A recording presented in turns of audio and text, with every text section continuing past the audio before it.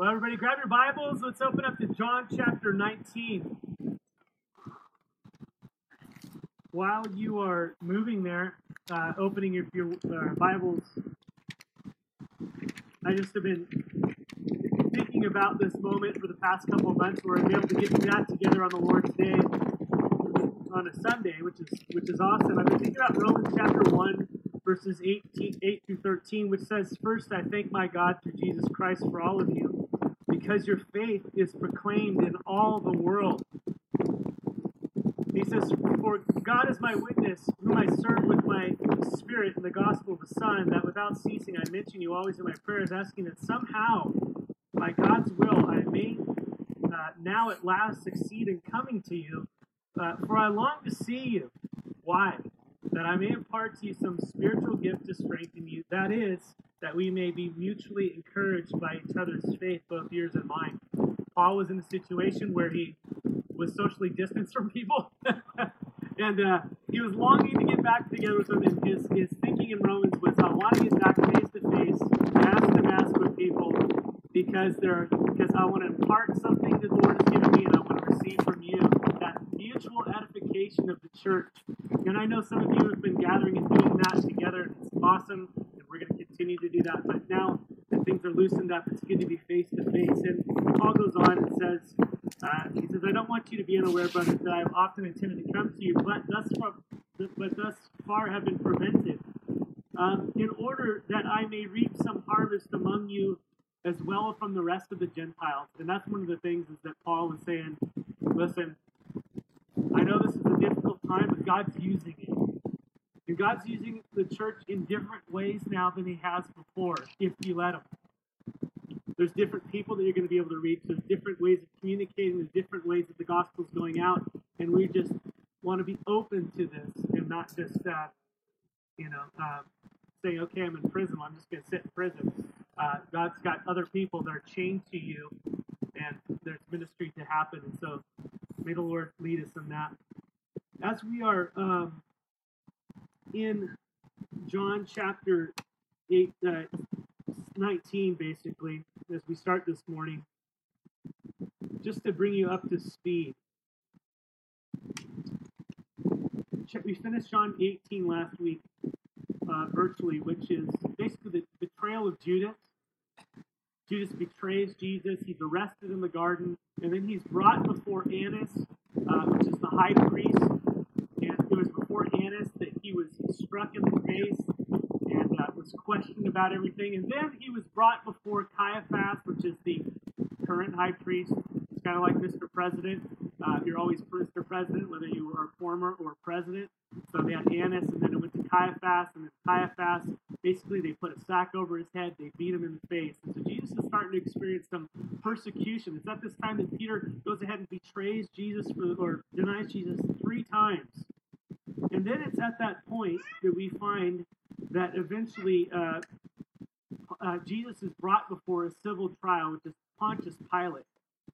And Pontius Pilate was the Roman governor. We all know this, but he had the power of execution. So the Jews are seeking the Pilate would execute Jesus on the cross because the power of execution had been taken away from the Jews.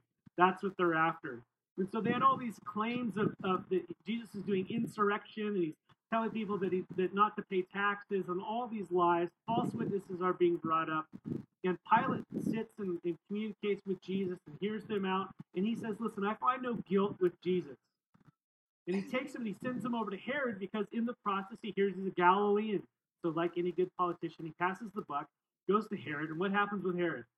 Herod asks him a bunch of questions. Jesus never answers anything of him. And so Herod's troops then start to mock Jesus. They strip him, they put a robe on him, and then they I believe they started to hit him there, and they sent him back to Pilate. And then Pilate and Herod became friends because they liked each other's style, basically. And so here, Jesus is brought before Herod again. And the problem that we're having in all of this is that Pilate did not find Jesus guilty. And Pilate is having an issue because the crowds are being riled up. And Pilate he does not want to have insurrection. And so he's stuck between Jesus being innocent, totally innocent, and crowds going berserk. And if any of you know of anything that's going on, crowds can be a very powerful thing when they get riled up, and he does not want to have this get out of control. It reflects poorly upon him. And so he says, hey, listen, let's make a deal.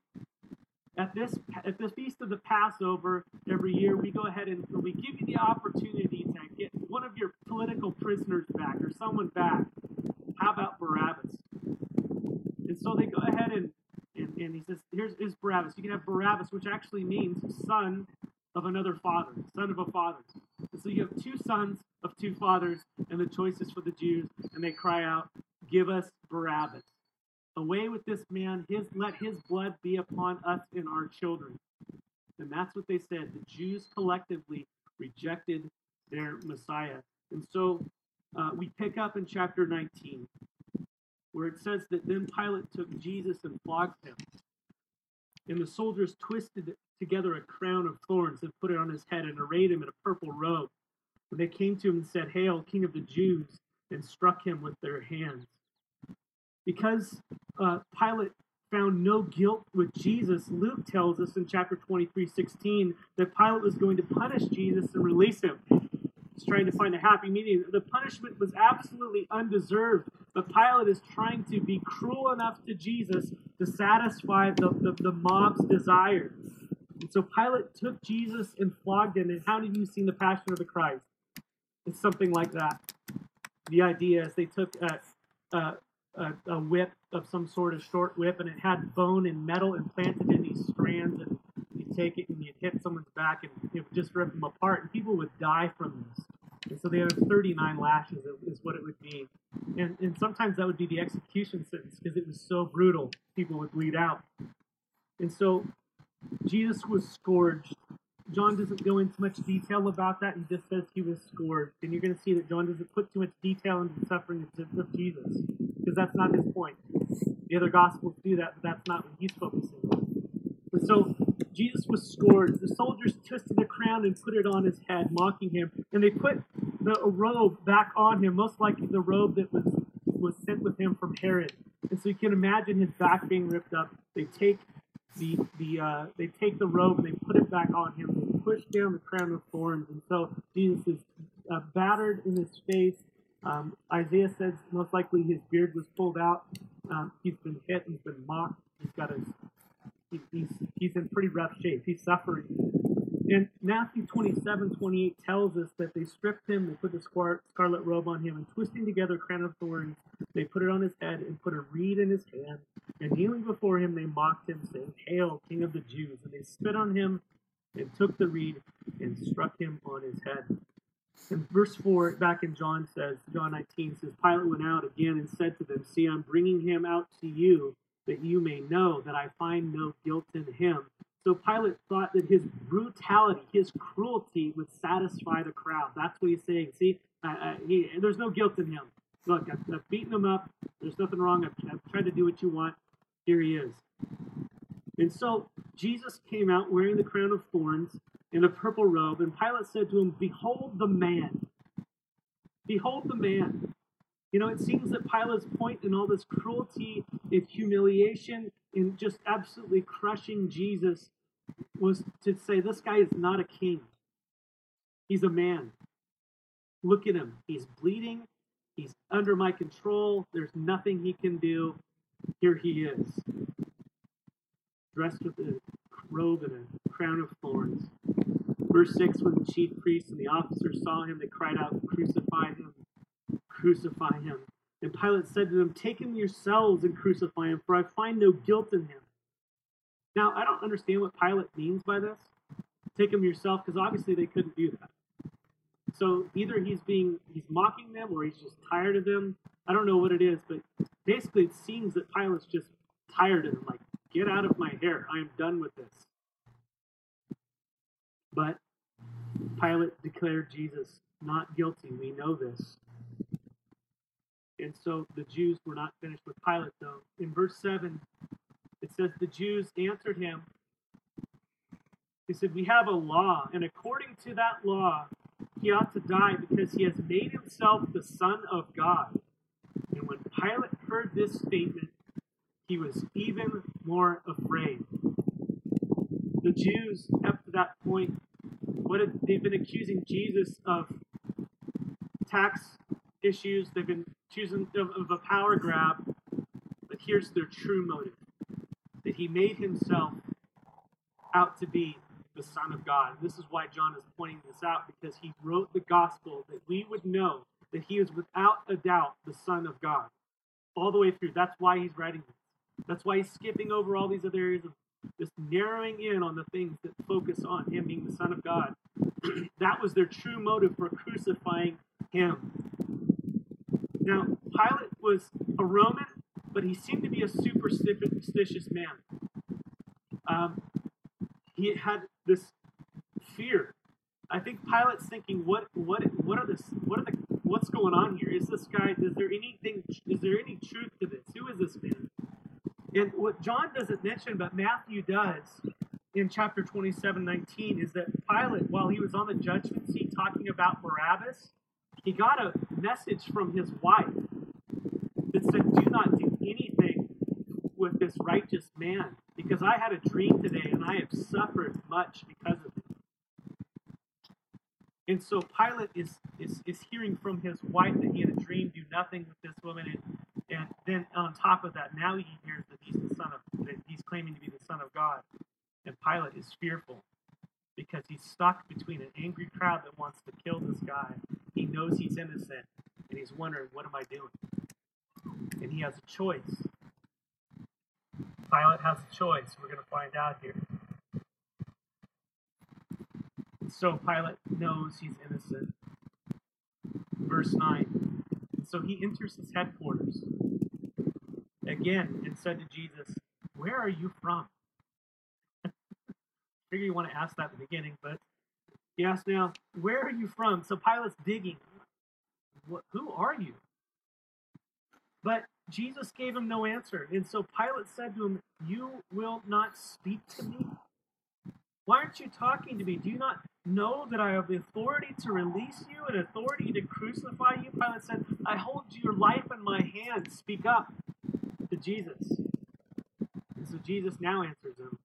In verse 11, he says, "You would have no authority over me at all unless it had been given to you from above. Therefore, he who delivered me over to you has the far greater sin." You see, the Father had the ultimate authority of what is going on. This is one of the things we need to realize, I think, as brothers and sisters. Just and unjust government and all these types of things, authority is only granted by God. We think that, people grab it and take it and things happen, but it's ultimately God who allows it for his purposes. Now, people are culpable for what they do with their power, whether they abuse it or whether they neglect it or whether they use it for good. But ultimately, it's God who gives the authority, and our role is to submit to authority. That is why I'm standing 15, 20 feet away from you guys. We're wearing masks. We're trying to be socially distanced, not because we agree, but because we submit to authority. Can we disagree? Yes. Can we appeal to Caesar? Yes. All those types of things. But ultimately, our witness is in submission. So Pilate here says, "Listen, don't you realize, Jesus, I have your life in my hands?" And Jesus had to educate him a little bit. Not really. Because as we're going to see, Jesus' life was given up when he wanted it to be given up right at the right time, when it was finished. But ultimately, Jesus' life and death were not in the hands of Pilate. They were in God's hands, the Father's hands. And Pilate would be held accountable for what he had done. But the greater sin, Jesus said, was committed by the one who handed Jesus over to Pilate. See, Pilate's a pagan leader, and he has things that the Jews should have known, the leadership should have known. Those who know have greater responsibility. The teachers of the law, the Jews knew. They saw the signs. They knew the Old Testament, and still they denied it, and they handed Jesus over to be killed. And so Jesus says they have the greater sin. So if any of you wonder if certain sins are greater than others, yes, there are. It takes you one to get into hell, but let me say that God is a just God, and he judges according to what we've done. And so that is why the grace that God has given us through Jesus Christ is beyond measure, that our compounded wrath towards us was satisfied in Jesus Christ on the cross, some, so to speak, more than others. But God is just. But they had committed the greater sin. They even were crying out in just a few verses, "We have no king but Caesar." And so, obviously, putting Pilate in a position where he was forced to choose between two kings. It's ironic. The Jews had a choice between two sons. As you look at this, the Holy Spirit is just so masterful how he does that. It's just amazing when you look at the Word of God and what he brings out. The Jews had the choice between two sons. The son of, ultimately, Satan, so to speak. His life was evident of those things. He was a child of the devil, and that's the Antichrist, or anything like that. But Barabbas was a murderer, and he was an insurrectionist. His life showed the fruit of the flesh. And here, and the Son of God was perfect and innocent and holy and pure. And they chose Barabbas.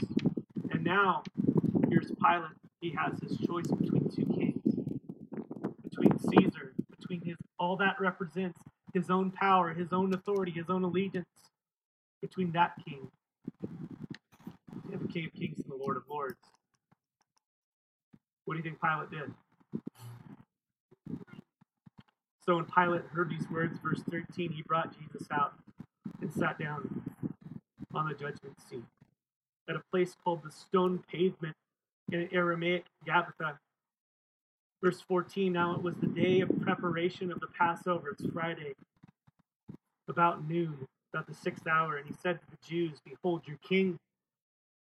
And they cried out, away with him, crucify him." And Pilate said to him, "Shall I crucify your king?" The chief priests answered, "We have no king but Caesar." The absolute hate in their heart for God was evidenced in that they took allegiance with the occupying force, the ones they hated so much, over Jesus Christ, who came to them, who healed them, who preached the kingdom, who brought them peace, who tried to give them life, and they stamped out the light because they loved darkness rather than light. The Jews had a choice, and now Pilate made his. Verse 16, and John simply says, so he delivered him over to them to be crucified. Now, it's interesting. John is the one who has the eyewitness account of the crucifixion. The rest of the disciples are scattered. Perhaps they're watching from a distance. But John is there watching the whole time. He's close. And he says the least about it. It says they delivered him over to be crucified. So they took Jesus and went out bearing his own cross to the place called the place of the skull, which is in Aramaic Golgotha. The place of the skull, most likely because of a rock formation or because there were skulls there. We really don't know. It's interesting, when I went to Israel in 2001, can't remember. Right outside the historical place where the Garden Tomb is, if you just walk, from here maybe over to the birch tree over there, you go to an edge and there's a little bit cliff that goes down, and there's a little bus stop that kind of curves in. There's a Palestinian bus stop there, and you look on the side of the wall, and there's this quarry, an old quarry, and there's the base of a skull that's on the side of the hill. That could be it. So some people think that's what was being talked about, but we don't know. But the idea is that that's where they crucified people. And so, verse 18, John simply says there they crucified him with two others, one on either side, and Jesus in between them. John doesn't go into the physical suffering. Like I mentioned, he's focused on the evidence that Jesus is the Son of God. And if you remember back in John chapter 3, verses 14 through 15, John is leading up to this moment, church. Because in John chapter 3, verse 15, while he's talking to Nicodemus, one of the Pharisees one of the leaders of Israel, one of the ones who was in that Sanhedrin, who actually is one of our brothers, which is awesome. But he said to him, as Moses lifted up the serpent in the wilderness, so must the Son of Man be lifted up, that whoever believes in him may have eternal life. And you guys know the story from Exodus, or the story from Numbers probably, where they were rebelling against God and complaining, and so God sent a plague of serpents, and they were being bitten, and they started dying, and they started crying out for mercy, and so God in his mercy provides a remedy. And he tells Moses, make a serpent, put it on a pole, a bronze serpent, put it on the pole, stick it up, and whoever looks upon that in faith for healing, they will be saved. And so they had a choice to look or to not look. And Jesus is saying that all that stuff in the Old Testament, all of that is a picture of what is going on with us. That we've all been bitten by sin. We're all under the judgment of God. The day is coming. And the only solution is the Son of Man is lifted up. He became sin for us. He who knew no sin became sin, that we might be the righteousness of God. And when we look upon Jesus in faith, we have been given eternal life. We've been given healing, spiritual healing. We've been made right, been made new, been made whole with God. The penalty of sin is death and eternal separation from God. Jesus Christ takes our sin upon himself. And this is the gospel. And so as Moses lifted up the serpent in the wilderness, so the Son of Man be lifted up. And this is what John is focusing on. This is the moment, church. The Son of Man is lifted up. He's nailed to the cross between two people who deserve it. And this is John's focus. It's upon the cross. Jesus, the bronze serpent, so to speak, lifted up. Jesus, the innocent Son of God, who knew no sin, he became sin that we might become the righteousness of God, 2 Corinthians 5:21. He was crucified to give us eternal life. In verse 19, John just skips right to this point. It says, Pilate also wrote an inscription and put it on the cross. It read, Jesus of Nazareth, the King of the Jews. And many of the Jews read this inscription, for the place where Jesus was crucified was near the city. And it was written in Aramaic, in Latin, and in Greek. And so Jesus was crucified in a highly populated area. And that's, we kind of think that it's a picturesque hill far away, set, and there's all this type of stuff. No, he was probably crucified off of the highway. So everybody would see. Rome liked to know that they meant business. They want everybody to know. So Jesus was crucified in a highly public place. And so Pilate made sure that everybody knew that Jesus was the King of the Jews, not because he necessarily believed it, because he wanted to taunt Israel. He wanted to taunt those men. And he put it in every language. You got to remember, it's the Passover. People from all different types of places are gathering with all these different languages. And so everybody was going to see that and start talking about it. And what had happened is they got upset because the Jews were reading it. Verse 21, so the chief priests of the Jews said to Pilate, do not write the King of the Jews, but rather, this man said, I am the King of the Jews. Can you please make an edit? That's not what they're saying. They're saying, write this. Pilate answered, what I have written, I have written. And the irony there is that neither Jesus nor the Jews believed that he was the King of the Jews. And yet God used fallen, sinful people to write the actual truth on the cross. Isn't that wild? That he is clearly Jesus of Nazareth, King of the Jews. Let's read through this quickly. We're all cold. When the soldiers had crucified Jesus, they took his garments and divided them into 4 parts, 1 part for each soldier, also his tunic. But the tunic was seamless, woven in one piece from top to bottom. And so they said to one another, let us not tear it, but cast lots, for it is to see those who it shall be. And this was to fulfill the scripture which says, they divided my garments among them, and for my clothing they cast lots. And so John quotes Psalm 22. Have you read Psalm 22, church? written 1,000 years before the cross. Let me read the first several verses for you, just so you get a flavor. My God, why have you forsaken me? Why are you so far from saving me? From the words of my groaning, oh my God, I cry by day, but you do not answer, by night, but I find no rest.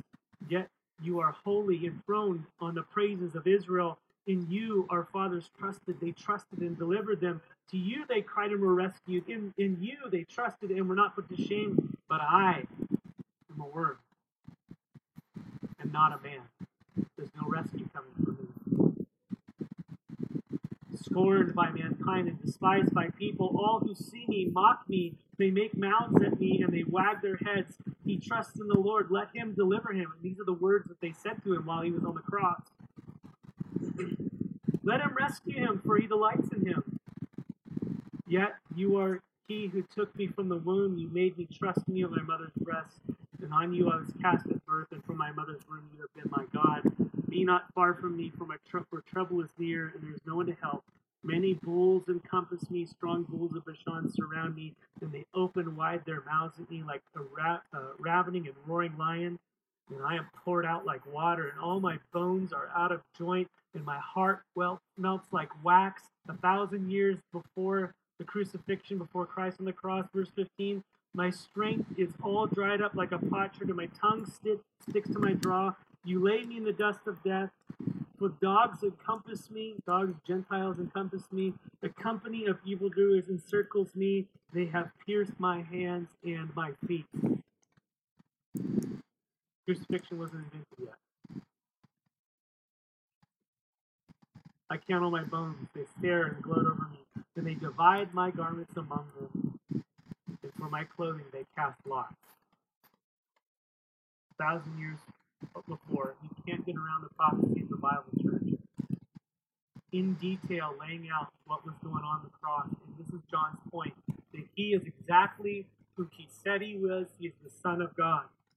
The soldiers did these things, verse 25, but standing by the cross of Jesus were his mother, and his mother's sister, and Mary, the wife of Clopas, and Mary Magdalene. And so Jesus is there hanging on the cross. And his mother Mary, can you imagine that? Watching your son be crucified before you. She was there watching. And it says that Mary's sister was there, who we know from Matthew 27:56 and Mark 15:40 is most likely John, the Apostle John's mother. So Jesus and John are cousins, which makes sense why John would be hanging out with John the Baptist. Was one of his disciples. Just side note. So Mary, the wife of Clopas, whom we don't know much about, except for she was there at the tomb here in a bit. And we also have Mary Magdalene, who we know. But the idea is that where are the guys? They've all scattered, right? And believe me, God has called them. They have the role. They're exalted in their positions and all those things. But it's so beautiful to see the faithful women of God serving Jesus faithfully to the end by his side.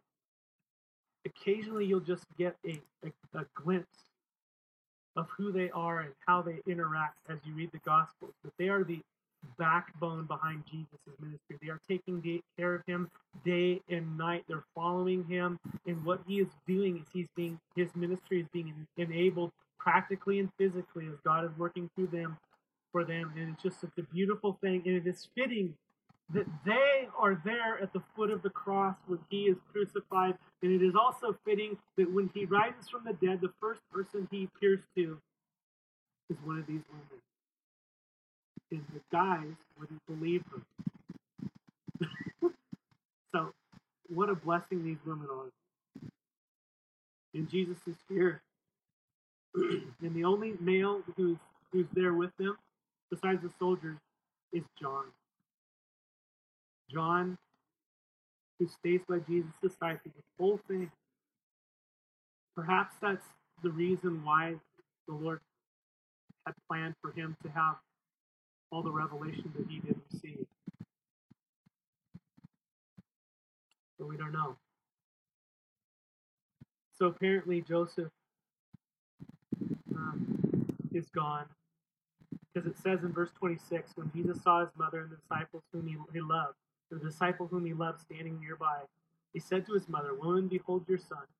And he said to the disciple, "Behold your mother." And from that hour the disciple took her to his home. This is John.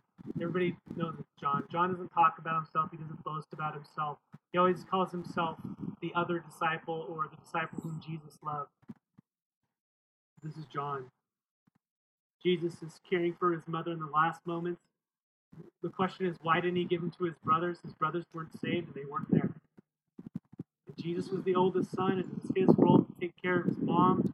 And he gave him to the one who was there and faithful, and he handed her off as the firstborn son to make sure John would take care of him. And church history kind of talks about that John eventually moved to Ephesus and Mary followed, and other things like that. We read about Mary and John in Acts 2. But verse 28, and after this, Jesus, knowing that all was now finished, he said, to fulfill the scripture, "I thirst." And a jar full of sour wine stood there, and so they put a sponge full of the sour wine on a hyssop branch and held it to his mouth. When Jesus had received the sour wine, he said, "It is finished." And he bowed his head and gave up his spirit. And Jesus said, he said, "I thirst." And he said it was to fulfill scripture. And they dipped that in sour wine and gave it to him. Exodus 12 kind of alludes to this a little bit. It speaks of the preparations that were made for the Passover. This is the day of the Passover, the day that Jesus is being crucified. It's a Friday. They're preparing for the Passover. The Passover lamb is being slain in the cities. Everybody's slaying the lamb. Jesus, the Lamb of God, is being slain. It's interesting.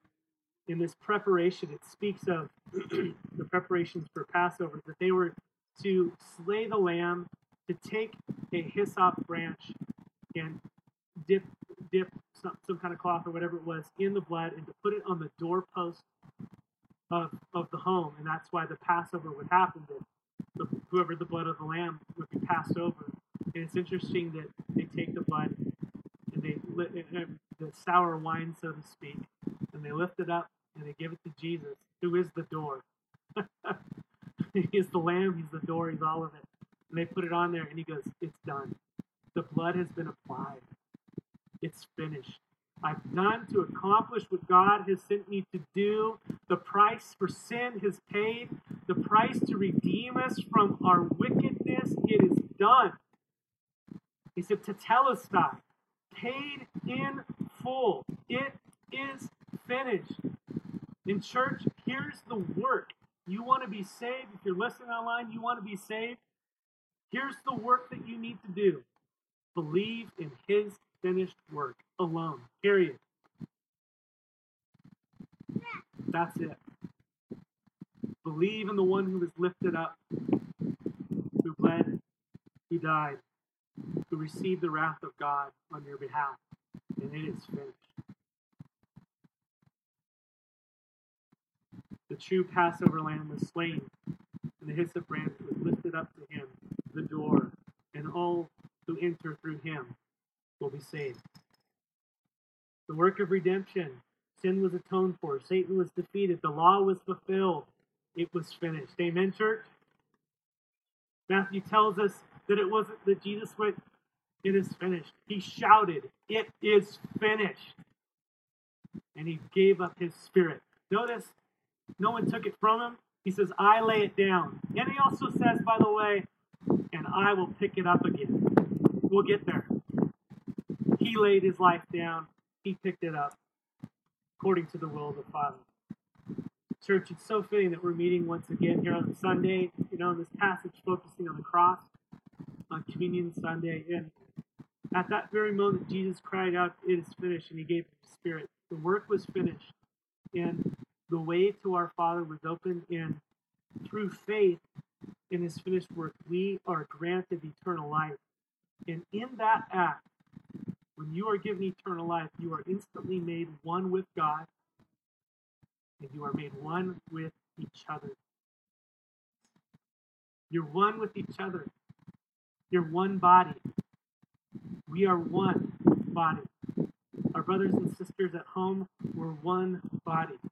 On the other side of the earth, speaking some language we've never heard, who believe in Jesus Christ, we are one body. We are one in Jesus Christ. And it's so fitting that we're going to celebrate communion today of all days. Today is the day things were lifted and we're able to be here. To celebrate the finished work of our debt being gone, of everything being paid. As Isaiah said in Isaiah 53, starting in verse 5, it said, He was pierced for our transgressions, 700 years before Christ. He was pierced for our transgressions. He was crushed for our iniquities, and upon him was the chastisement that brought us peace. And with his wounds, or by his wounds, we are healed. The healing that God has provided for us in Jesus is here. It's for you. It is available to you. And you have received it if you've received Jesus. You're whole. You're made whole in him. You're one. And one day, we're going to get the body that follows up with all that. Can't wait for that. Can I hear an amen? Yeah. And so, as you have your communion crackers and juice. Now, it's going to probably take a little bit for you to open that up. It took me a while. But we're gonna just, my son and I are gonna play some music. John, why don't you head up, buddy? And while we do that, we just encourage you to pray with one another, to encourage one another in the Lord, to as a family. Obviously, you got to mind social distancing, all that stuff. But as the Lord leads, remember that the bread represents His body. Listen, his bread, the bread represents His body. It's when we look at that, we're to remember what He did for you, for me. He was ripped apart, nailed to a cross, and broken for you. His love was poured out for you on the cross. That's for you. And His blood was shed. And when we look at that cup, remember the blood. Remember it was shed, because without the shedding of blood, your sin doesn't go away. You can't cleanse the guilty with guilty. The innocent died for the guilty. Jesus was God's love towards you. His blood was shed for you, not to take away some of your sin, but to cleanse you of all unrighteousness. Amen? And not only did He die to give you eternal life and to make you right before God and satisfy His wrath, but then He makes you a son or a daughter. You're not in the outskirts. You're in the family of God, and you're not in the bleachers. You're His precious son and daughter. And Jesus said, and Jesus is kind of socially distanced from us for right now. He's at the right hand of the Father. But He sent His Spirit who dwells in us, right? But He says, I go to prepare a place that where I am, you may be also. We're going to be with Him. And this is the beautiful thing, is that although we might be separate, we are one. And may we move and gravitate more to be together as God gives us grace, as opposed to going apart. Because it's when we're together that the love that He's shown us, we show towards one another in the various giftings that God has given you. And I don't know about you, but we need each other. So on Zoom, or on a phone call, or a letter, or face-to-face, or whatever it might be, mask-to-mask, love one another. So we're going to play now. So let me pray, and then as you feel led, you can go ahead and take those together, and we'll close with prayer. Father, we want to thank You so much for this opportunity again to gather.